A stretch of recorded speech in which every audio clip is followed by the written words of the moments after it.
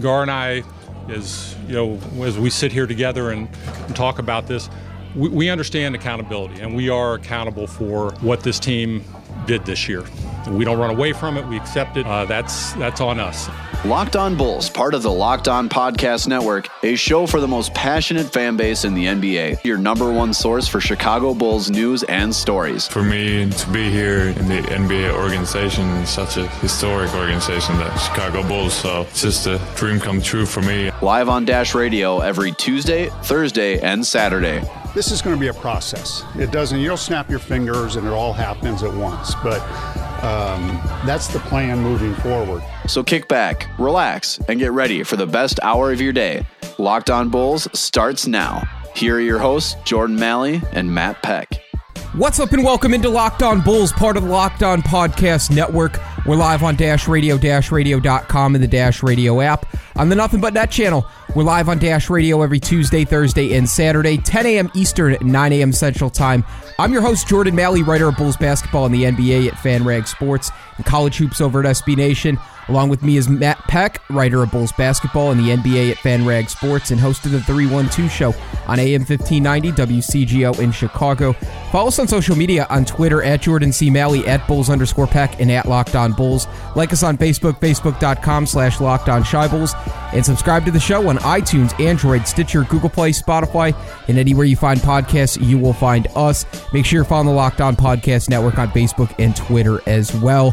Our text and voicemail line, 331-979-1369. I know we kind of did a special episode yesterday by taking all of your voicemails, but we are in fact going to do mailbag again tomorrow. We do it every Wednesday on Locked On Bulls, so make sure you get your questions in either on social media or texting or leaving a voicemail, 331-979-1369.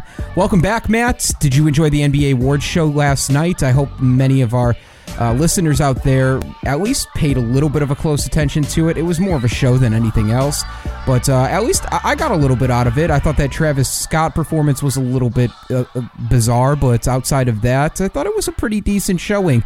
I didn't like the pick as far as when they chose for the date to go out on this, but outside of that, it was pretty entertaining. It's dumb. I'm sorry. I think, really? The NBA Award Show doesn't need to be a thing. It doesn't need to be another televised event. But if they want to make it one, I guess I understand that it's easier scheduling wise if you want to make it a TV event to do it after the season is over. But everybody on Twitter last night, current players, retired players, people who spend their entire year, paying attention to NBA basketball, were complaining, and rightfully so, about how it just loses all of its shine and spectacle and significance when you do it after the season is over. Nobody cares. Everybody is already, now that we have had the draft, everybody's analyzing their draft picks and looking ahead to free agency that starts in about a week. Nobody cares about the 2017-18 awards anymore. I honestly, who cares?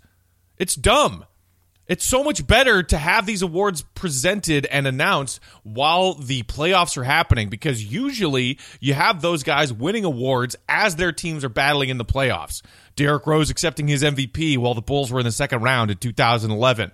Derrick, you've had a career year so far. You led this Bulls team to the best record in the NBA. You are the youngest MVP in NBA history.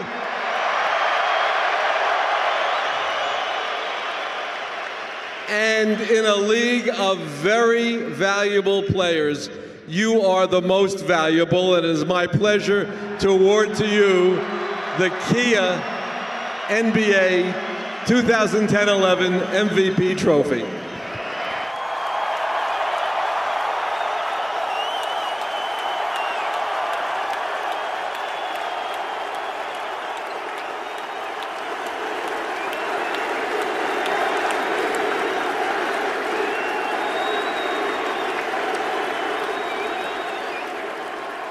Just want to say thank you. It's been a long year. This right here is for the city of Chicago more than anything. Thank you. I appreciate it. My family appreciated it, and the organization appreciated it. Thank you all, and we love you all. that is when you want these awards to be going on, because it makes NBA Twitter more entertaining. And those conversations and those debates about who won those awards, should LeBron have won over James Harden, et cetera, was Rudy Gobert a rightful defensive player of the year despite all of the games that he missed? Those conversations and those debates are so much better when the awards are announced while the playoffs are still going on and NBA season is at its peak. Honestly, I only tuned in for a few minutes. I'm pretty sure we all knew Harden was going to win the award anyway. It doesn't matter. What's the point of doing this TV event if you're doing it when the NBA is in this downtime between the draft and free agency? Maybe so that people want to still pay attention to the NBA, but it doesn't matter. People on NBA Twitter are going to be on NBA Twitter every day. And the fact that they do this after the season just makes it lose most of its luster to me. Yeah, I like the event. I like the event as a whole, but I do agree with you that it's lost kind of its luster, especially, we're a month and a half away from when the people actually voted for these guys. So really, even I saw some of the writers who maybe had placed their votes even say, they were like, yeah, I don't even really remember who I picked for any of these awards. So I do agree that they should move it at the very least, the 4 or 5 days between the regular season and the playoffs starting. Maybe they moved the event there. I feel like if they want to do a TV show, that would probably gain the most attention. I thought for the most part, though, it was kind of showy more so than anything else. They did have some cool moments. Like I said, I think if anybody was watching that Travis Scott, I like Travis Scott's music, and I think he's awesome, but that performance was a little bizarre for me, and just a little bit strange for the NBA awards. But we also did get a couple funny moments out of the NBA awards last night. How about Bill Russell just flipping off the camera, didn't know that he was on live TV, flipping off Charles Barkley. That was fantastic. And then his tweet after the fact. Oh, his tweet was the best. Sorry, everybody, forgot I was on live TV. So beyond that, I think I'm in agreement with you, though. It kind of lost its luster, and if they're going to do this live event, and I know they're trying to, at least for the people that aren't on social media or the younger demographic of the NBA, they're trying to extend the season out so people are talking about it 24/7. And I know you brought up NBA Twitter, but I think they're trying to also reach into the pocket of the older demographic, the people that are 40 plus years old, that still watch and use television as their main medium. So I feel like that's in a facet is why they used this as sort of their placement for the NBA award show in between free agency and the draft. But if that's what they're doing, though, that's dumb, because the reason the NBA is succeeding right now is because most of its fan base is young. And MLB is really struggling because Major League Baseball is struggling to gain the following of a younger generation in America right now, and most baseball fans are old people. And you don't want your target demographic to be old people. No offense to those of you listening to this podcast who might identify yourself as such, but that's the reason that the NBA is gaining all this momentum as far as becoming more popular than Major League Baseball and starting to rival the NFL in terms of its popularity, especially year-round popularity. It's because it has a young following. And youngsters don't care about some televised event that's on cable in between the draft and free agency that really is about something that's already over. Don't forget the fact that, too, this is more about the players than anything else. So this is more of an award show for them and sort of a celebration of the season. Which is why they can't really do it as a televised event in the middle of the playoffs. That's what makes it difficult. If you want to make it a televised event, this is where it has to be. Although your idea of if you want to do a televised event, put it somewhere in that little downtime between when the regular season ends and the playoffs start.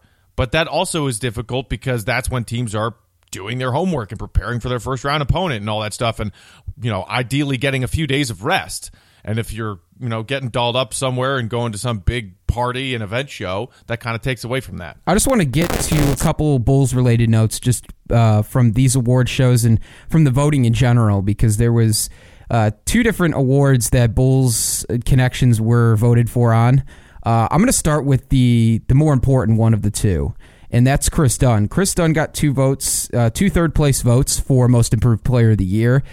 People were kind of laughing at this, but really go back and look at Chris Dunn's rookie stats and then compare him to the stats that he had with the Bulls this season. Like, we had the conversations when Chris Dunn was healthy. I remember back in January and February when he was playing really well, we said, I don't think it would be out of the realm of possibility to get a couple votes for most improved player. Talking about the defensive side of the ball, but also offensively. Like, you look at his offensive numbers, they were god awful with the Timberwolves in his rookie season.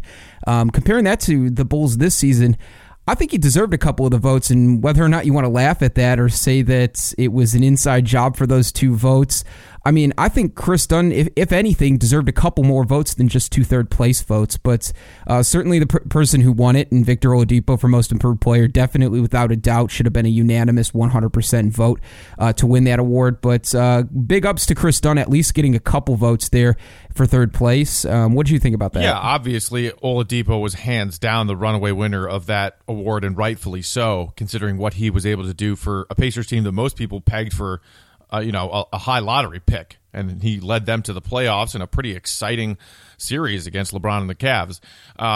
As far as Dunn, you mentioned that strong stretch of games he had. I think it was actually December into January, not January, February, because I'm pretty sure it was like January 17th when that game against Golden State where he fell on his face and was knocked out for a couple weeks with that concussion. But you are right.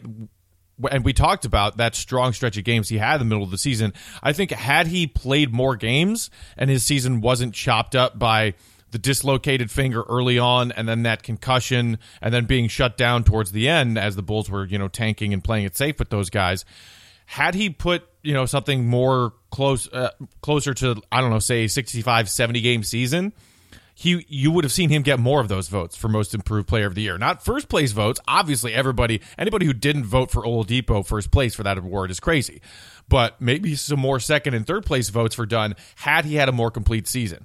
Because if he had a more complete season and was able to build on that strong stretch of games he had in December and January, he absolutely did look like a guy who played a heck of a lot better than he did his rookie year. Yeah, missing 30 games is nearly a third of the season. So you look at that, 52 games, 43 started. It is. It's more than a third of the season. But he went from averaging 3.8 points with the Timberwolves last season in only 17.1 minutes. He had an uptick in minutes and over 12 minutes per game. Took way more. He tripled his field goal attempts from 4 in Minnesota last season to 12.8. His points per game went up to 13.4 per game. His assists nearly tripled with 6. His steals doubled. Stayed about the same with blocks, and rebounds almost tripled, going from 1.8 to 3.8. So all of those numbers say that Most Improved Player, getting a couple of votes here and there, I think isn't out of the realm of possibility, and he got them. And like you said, I think if he played in all 82 games this season, probably would have seen him higher up on that Most Improved Player ballot than we did this season. But one other quick note, while we're talking about Chris Dunn, I was going to do this later in the show, but let's touch on it right now. So Chris Dunn, there was an article published in the Chicago Tribune by Shannon Ryan kind of disputing the reports about the front office being displeased with Chris Dunn and saying that they didn't think his work ethic this offseason was really up to their standards or up to their par. And Chris Dunn had some words for not only Joe Cowley for writing the article, but if anybody in the Bulls front office really did believe that. We talked about it before. I didn't believe the report at all. I don't think that was the character that Chris Dunn has ever been. You look at the timeline from when he was in high school all the way to now at this point, nothing to me points in the direction that Chris Dunn is lazy. No, and I think it's absolutely within reason for Chris Dunn to sort of come out and say, no, I don't agree with what that report said, and yeah, I am offended by it. That quote is in that Trib column that you mentioned. He said, quote, I was definitely offended by it. This is not the first time that Joe Cowley has printed something that is perhaps, and you and I had this conversation in one of our shows, I don't know, I think last week or the week before when this first came out, that he tends to do this. He likes to ruffle feathers and print things that other Bulls beat writers aren't willing to print or are too cautious to print. And a lot of Bulls players are quick to say, no, I don't agree with that report, or I don't know where that report's coming from, but it's not the truth. So I wasn't necessarily surprised to see Chris Dunn come out and say this, and if his work ethic is being questioned, and he believes that he has been doing everything he should be doing so far this offseason, then yeah, come out and say, no, that report is BS. But he also did say when making his response to that, he said, you try not to get caught up in it. He said he doesn't have any answers for how the rumors originated. He said, whoever put it out there, that's how they felt. Questioning my work ethic, that's just not valid. So this is, I think, just another example of Cowley trying to stir the pot. And we'll see. But the Bulls front office also denied any validity to this report. So I know that Chris Dunn has been around the Advocate Center. I'm pretty sure he was there. I think Casey Johnson had a tweet mentioning that he, as well as a few other Bulls players, were at the Advocate Center working out and getting shots up leading up to their introductory press conference for their 2 new rookies yesterday. So, it's just another example of a Bulls player coming out and saying, yeah, Joe Cowley, that thing he reported, nah, it's bogus. The only thing I can think of, and I talked about this when we talked about the report coming up early in mid-May, the only thing I can think of that the front office maybe would be a little bit disappointed in Chris Dunn with is not staying in Chicago at the start of the offseason. And I mean, look, players go on vacations and they go separate places now to work out and do their off-season training with separate trainers other than the Bulls and at the Advocate Center. It kind of reminded me of when Niko Mirotic decided to go overseas and work on his game there and play and represent one of his international teams. And it reminded me of that when the Bulls didn't like the fact that he didn't stay in Chicago and work with the team instead. That similar sentiment maybe tracks back to Chris Dunn, especially in the early offseason. But the reports that we've heard from other beat reporters who've been at the Advocate Center, whether it was during the NBA Combine, whether it was during private workouts, or even just now when the Bulls introduced Chandler Hutchison and Wendell Carter just on Monday, like guys were in the Advocate Center. Chris Dunn being one that was spotted multiple times there too as well. So that's really the only connection I can gain from that. And I told you why I kind of had that growing skepticism, because it was something Paxson said when he was a player, and to guys like Will Perdue, who had brought this story up, saying that if you're not in sight for other people to see you, you're kind of out of mind. So maybe that's kind of the same philosophy John Paxson has as a guy in the front office and wants to see all the players that are a part of this core working out together in Chicago all summer long. He had that same philosophy when he was a player, felt like that when he was part of those 90s teams with Michael. So I don't know if that's the same philosophy or if he does, but if I'm connecting dots here a little bit, I think maybe that would be the only thing that they were a little bit disappointed by. But even that to me is a little bit of a stretch, especially the way we... Well, yeah, and it's not like Chris Dunn is the only guy who is not spending the entirety of the offseason, especially the early part of the offseason when a lot of players go on a vacation, get out of town, spend some time with their families, whatever it may be. It's not like it would be only Chris Dunn who was guilty, if you want to even use that word, guilty of doing such a thing. So for him to be singled out in that report by Cowley still to me makes very little sense, because it's expected. That is just sort of part of how the NBA season works and the offseason works is, all right, when your season comes to an end, you do your exit interviews, you figure out, all right, what does the front office and what does my coaching staff want me to work on this offseason?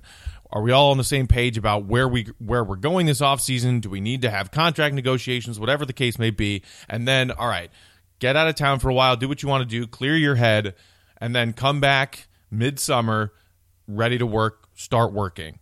That's how it works. So I like, to me, I don't understand that whole Cali idea of like, well, they were less than enthused by the first part of his offseason. The first part of everybody's offseason is to get out of town and chill out for a couple of weeks. So like, why the hell does that even matter? Take it for what it is. Chris Dunn doesn't believe it. I'm tending to side with Chris Dunn here. And unless he comes into training camp not in shape or something like that, like I feel like Bulls fans, a la Chris Felicio. As Bulls fans, I feel like we don't really have there's no evidence that says that Chris Dunn doesn't work hard. So until that is like solid concrete evidence, I'm going to stick with Chris Dunn in the notion that this guy's going to bust his ass to try to be a part of this core for the future. So, and even if it is, like if it's the mere fact that Chris Dunn wasn't in the Advocate Center for the first 3 or 4 weeks of the offseason, the Bulls can go scratch on that one. Like, the guy's got to take some time to himself. And in 2018, most of NBA players are working out across the country with private trainers, and it's not the same as it was in the 90s, where guys are in the Advocate Center every single day working as a core together. It just doesn't work the same way in the offseason that it did in the 90s that it does in 2018. So I think maybe that's just a little bit of a difference in philosophies, both the front office and maybe the way the players work now in 2018. But I think maybe that's even pulling straws, too, at this point. We got to take a short break here, but when we come back, we've got another award to talk about, as well as want to talk about this slight rumor about Marcus Smart maybe being an interest in free agency for the Bulls. Also take some of your questions at the end of the episode, so stay right here with us at Locked On Bulls. Be back in 60 seconds.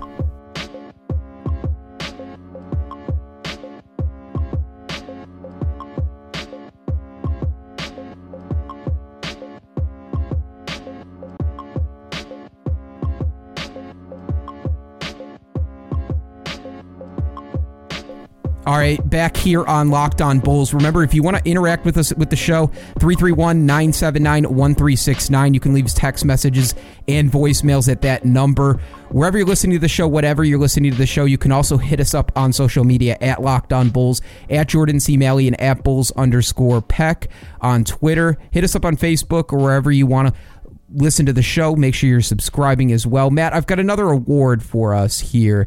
A Bulls front office executive in Gar Forman received 2 second-place votes during this ballot for Executive of the Year, and that actually totaled to be more votes and more voter points than the GM or the executive of the Golden State Warriors. What do you take of that? Yeah, I mean, I think it's funny. Casey Johnson, friend of the pod, tweeted the results and said, this award is voted on by other GMs and gives you a window into how Jimmy Butler trade was viewed by Gar's peers.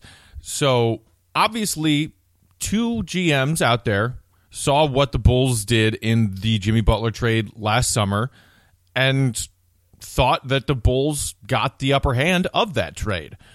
You will not see Tom Thibodeau's name anywhere on this list of others receiving votes, because remember, he is not just the coach in Minnesota, but he is also the president of basketball operations, kind of in the way that his former colleague Doc Rivers started that trend in LA with the Clippers.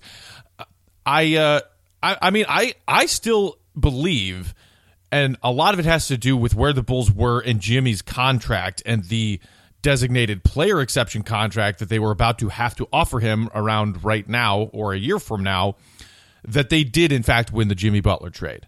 I mean, you can say both teams won it because the Wolves got a great player in his prime and a veteran who could help, mold and lead some of the younger players on that Timberwolves team who just made it back to the playoffs after whatever it was, like a 12-year drought. So the Timberwolves are happy with Jimmy as well. But the Bulls, specifically with Markkanen and to a lesser extent Levine and Dunn, I feel did a pretty good job in that Jimmy Butler trade. It was time. I think they could have even traded Jimmy a year ago before that, like in 2016, and started the rebuild then. But and it's not like Gar got a bunch of votes. He got 2 second-place votes. So it's not like everybody across the league was like, wow, great job, Gar. You totally fleeced the Timberwolves. But 2 of his colleagues said, actually, you know what? The Bulls did a pretty good job in that Jimmy Butler trade, all things considered.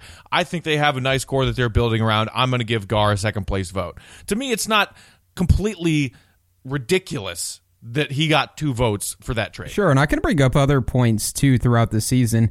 I mean, obviously, the selling of the pick for $3.5 million is not a good look. But outside of that, like the way the Bulls handled the Bobby and Nico thing and getting a first-round pick for Nico, that's another, absolutely, turning a negative into definitely a positive that the Bulls were able to accomplish last season. That was such a strange situation, and for as much negativity that the Bulls got, especially at the beginning of the season, that fight and the way that they were able to handle that, Portis got suspended for 8 games. Nico was out to the middle of December.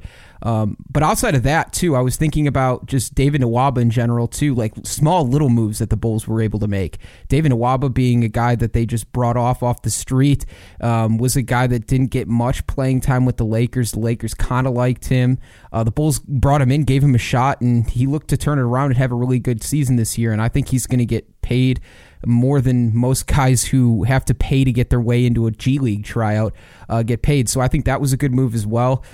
You brought up the Nico trade. Getting a first-round pick for Nico Mirotic, and the chips didn't fall in the favor of the Bulls as far as luck goes.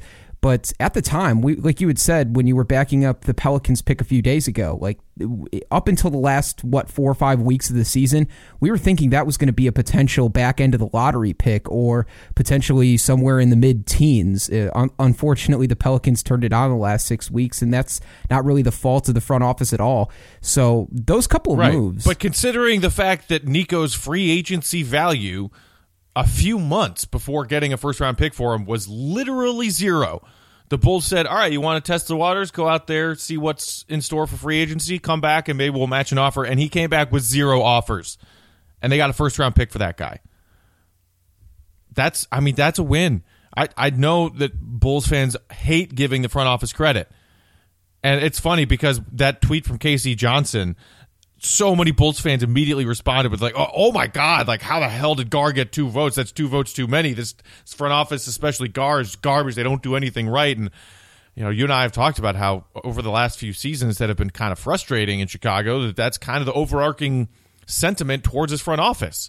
And I understand that Bulls fans think that a lot of the faults and a lot of the problems lie at the feet of this front office, in particular Gar Forman. But it kind of blinds them to the truth sometimes. And the truth there is that getting a first-rounder for Nico, considering what he was worth, a.k.a. $0 to every other team in the league, that's a win. That is a successful front office move.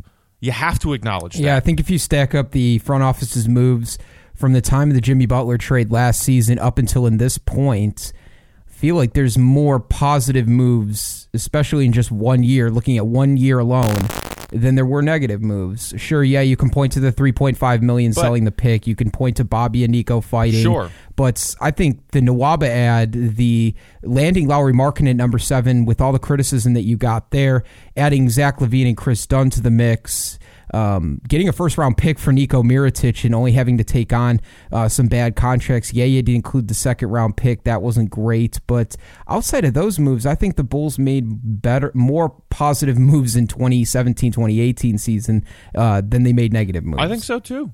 I absolutely think so. And again, let's remember, he got 2 second-place votes, 29 other GMs in the league, and 2 of those 29 decided to give Gar some props for the things that he did right last season. It's not like you or I right now are arguing that Gar was one of the most successful GMs in the league last year. Far from it.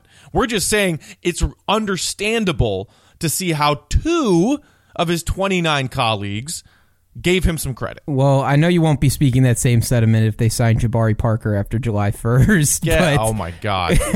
What are we even talking about? Shut the hell up. To put something else into perspective just real quick, is also the Golden State Warriors executive actually had less voter points than Gar Forman did. So let's put it in perspective here a little bit. I know that the Warriors, as far as moves made, they didn't really make a whole ton besides adding the pick in Jordan Bell. But outside of that, that puts it in a little bit of perspective. The reigning world champs. Hey, you know what that means? It means the Bulls won that $3.5 million trade. That's what it means. Oh, stop. That's what it means. Read between the lines, man. Not even going to have that conversation right now. Yeah, before somebody jumps down my throat, clearly that was a joke. Before we get to just kind of the Marcus Smart rumors real quick, posted some videos, for those not following us on Twitter, posted some videos last night of Lauri Markkanen with the Finnish national team. I don't think this wasn't a game. So from what I understand, this wasn't part of the world qualifier game. I think that's happening on Friday. This was more so, I think, an exhibition game. But like a tune-up game. Yeah, basically. But Markkanen just absolutely showcasing himself over there. For the people that weren't able to come over to the United States and see him in his rookie year or see him in college, he went over there and dominated. 23 points, 12 rebounds in 26 minutes of play. He was 69% from the field. I think he went 9 for 13. The guy absolutely dominated. He was a plus 12 in the plus minus. Then again, like fans were pointing out last night on the videos too, that the competition level he was playing up against was not the greatest. I think maybe the competition level is slightly better in the summer league, but yeah, Markkanen, windmill dunk, chase down block, like working it in the post, everything you want to see from Markkanen. He was flashing it in that game yesterday, and I think we're going to pay a little bit more closer attention to Friday's game when the competition ramps up a little bit more. My biggest takeaway from that was that windmill dunk he had on the breakaway, and so sweet. Dude, I am all on board the get Markkanen in the dunk contest train. We need to make that happen. The 7-footer with the hops that he's got, we got to get him in the dunk contest. That windmill dunk was just filthy. If we can get Zach LaVine and Lauri Markkanen in the same dunk contest, I don't know about the rest of the NBA, but hell, that would be the must-watch of the year as far as Bulls fans go. But I'm with you. Like, he's got also videos up, too, if you go and check out Instagram. He's got videos of him dunking over coaches in practice while he was practicing in Finland. He's got a couple other videos of just him dunking in general. And like I said, people are saying he's added 10 pounds of muscle just from this summer alone. He looks completely different from when he came in with the Bulls just even a year ago. So he continues to add strength, continues to add muscle, and the athleticism that he already has. We're going to see a hell of a lot more of those dunks this season coming up in the future. But it's something that I think Bulls fans, for once, can be positive and be excited about. Here's some highlights of our star player. And for those that don't think he's going to be a star or aren't yet sold on Markkanen, I think can watch those videos and cringe a little bit more on the take that they have that maybe Markkanen won't work out. I'm certainly excited, though, man. Watching some of those videos and him showcasing his skills and the confidence level, too, I think shouldn't be gone underwhelmed either. I mean, he's building up his confidence over there. I think he brings that into next season, and we're going to have an exciting young core. Yeah, it's certainly making me giddy for the season to start already, watching that tape of Markkanen. And we did learn, I don't know, a couple weeks ago that he is not going to be participating in Summer League. Just because, between going back home for a while and playing for Finland, and also, he's a new dad, and really he's focusing on his game and building out his frame, as you just mentioned. It's not like really necessary the Markkanen play. Some second year, about to be second year players play in Summer League for the second time in their young careers. With Markkanen, I don't think it's necessary. I don't think you make that risk of him getting hurt while playing in Summer League. That means nothing in the grand scheme. And let's be honest, Markkanen would destroy everybody in Summer League. So, what's the point? But still, it just makes me really impatient that we're going to have to wait a while to see Markkanen play another game in a Bulls uniform. To wrap up, let's talk about this report about maybe the Bulls interested in Marcus Smart. So we retweeted a tweet from Jordan Schultz. He was reporting that not only were the Bulls, but a handful of other teams involved and maybe rumored about being interested in Marcus Smart. Marcus Smart is a restricted free agent this year, 24 years old. He scored he averaged about 10 points per game last year, had a career high of 4.8 assists. What do you think about this? I think I feel a little bit indifferent about this, but I'm curious to get your thoughts on this and exactly what kind of money you think Marcus Smart's going to get, and why the Bulls, if it's somewhere above $10 million a year, why the Bulls would even be involved. Yeah. So just for those of you who didn't see this report, those other teams that you mentioned are the Mavericks, Suns, Pacers, and also his current team, the Boston Celtics, are the teams outside of Chicago who are reportedly, from Jordan Schultz of Yahoo Sports, interested in Marcus Smart's services as a restricted free agent this summer. He states that he thinks he's worth somewhere between $12 and $14 million a year. And there's talk that the Celtics might think that's a bit steep, considering all of the young talent they have on that team. And right now, he's maybe, I don't know, the 6th, 7th most important player on that roster, if you include Gordon Hayward and Kyrie Irving and Jason Tatum and Jaylen Brown and all the pieces that they have. Smart, for as skilled as he is and as versatile as he is in the backcourt, is not necessarily like a must keep for that Celtics team right now. From the Bulls' perspective, no. I'm sorry, no. I don't think the Bulls are going to be players in free agency at all this summer. I think they're going to save all their eggs in that basket for 2019 when there are some big names coming around, when hopefully the league will have gotten a chance to see this young Bulls core take a stride, maybe go from a 27-win team to a 37-win team. And and you could say all you want about how this Bulls front office has failed to lure the big name free agents in their tenure, and that is absolutely true. It doesn't mean they're not going to try. And what they want to do is try really hard to be one of those teams in a great position and with great cap space to do that free agent work in 2019, when a lot of teams around the league are still going to be writing gross checks. So that's what the situation is. So I don't think Marcus Smart and the money that he thinks he's worth is anywhere on the Bulls' radar, regardless of what this report is saying. Yeah, I agree too. Maybe they've inquired a little bit about him, but as far as the narrative goes with Bulls overpaying guys that are just really good role players, that would be in the same line of signing Marcus Smart this offseason. Look, they talked about how they didn't want to add a third player in the second round, how they wanted to keep their quote-unquote roster flexibility open. Okay, fine. Maybe they are talking to a couple smaller free agents, but if he's asking for $12 to $14 million, that's ridiculous. Like, why would you want to pay $12 to $14 million for Marcus Smart? And I just don't think the productivity level is there. You're talked about 2019 and 2020. If you tie up $12 or $14 million in a 3 or 4 year contract with Marcus Smart, that doesn't really play to your advantage in 2019's offseason or 2020 when you might be trying to look to add a star with a max contract. So I think I'm with you, too. I don't think they're going to be big players in free agency either. We heard Woj say that they might be sneaky players in free agency this year, and I think that it would have to be something ridiculous with some of these stars. I think that's a rare example of Woj not knowing what the hell he's talking about. No, I don't. And I know a lot of Bulls fans are hoping that maybe that's true and that they are going to be sneaky players and go out and add maybe not like a top tier free agent this summer, because let's be reasonable, they're not getting CP3, they're not getting LeBron, they're not getting, none of those big names are coming here this year. It's not happening. But some Bulls fans still might say, okay, but try and go out there. And I know a lot of Bulls fans try and sign Clint Capella. No, not happening.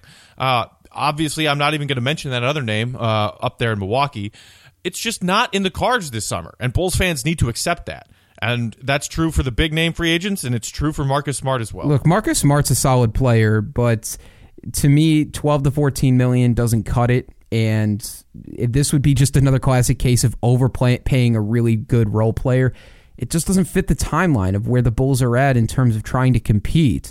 I think it takes another year of development. I'd rather see a young guy, I've said it before, I'd rather have seen them use that roster space on a guy in their early 30s in the second round and use that as far as a cheap option to see if you can hit on one of these guys. I would have rather seen that, or adding a guy as far as contract dump. Maybe that's what they're talking about with roster flexibility. I wouldn't hold out a ton of hope for that, but maybe that's what they're looking at to do, not even in the offseason, but maybe at the start of the next season when other teams are trying to dump guys. So that could be it too. I just don't see the fit as far as Marcus Smart goes. He's a defensive player and he's a great guy on defense, but as far as the offensive ability, I think it's capped at probably 10 or 12 points a game. And so that's not really a star that you want to be spending $12 to $14 million per year over the next 3 or 4 years on. No, and I could absolutely see one of those other teams that is interested in his services offering him a multi-year deal that he thinks is what he's worth, that the Bulls have no business paying him. Yep, I agree. And I think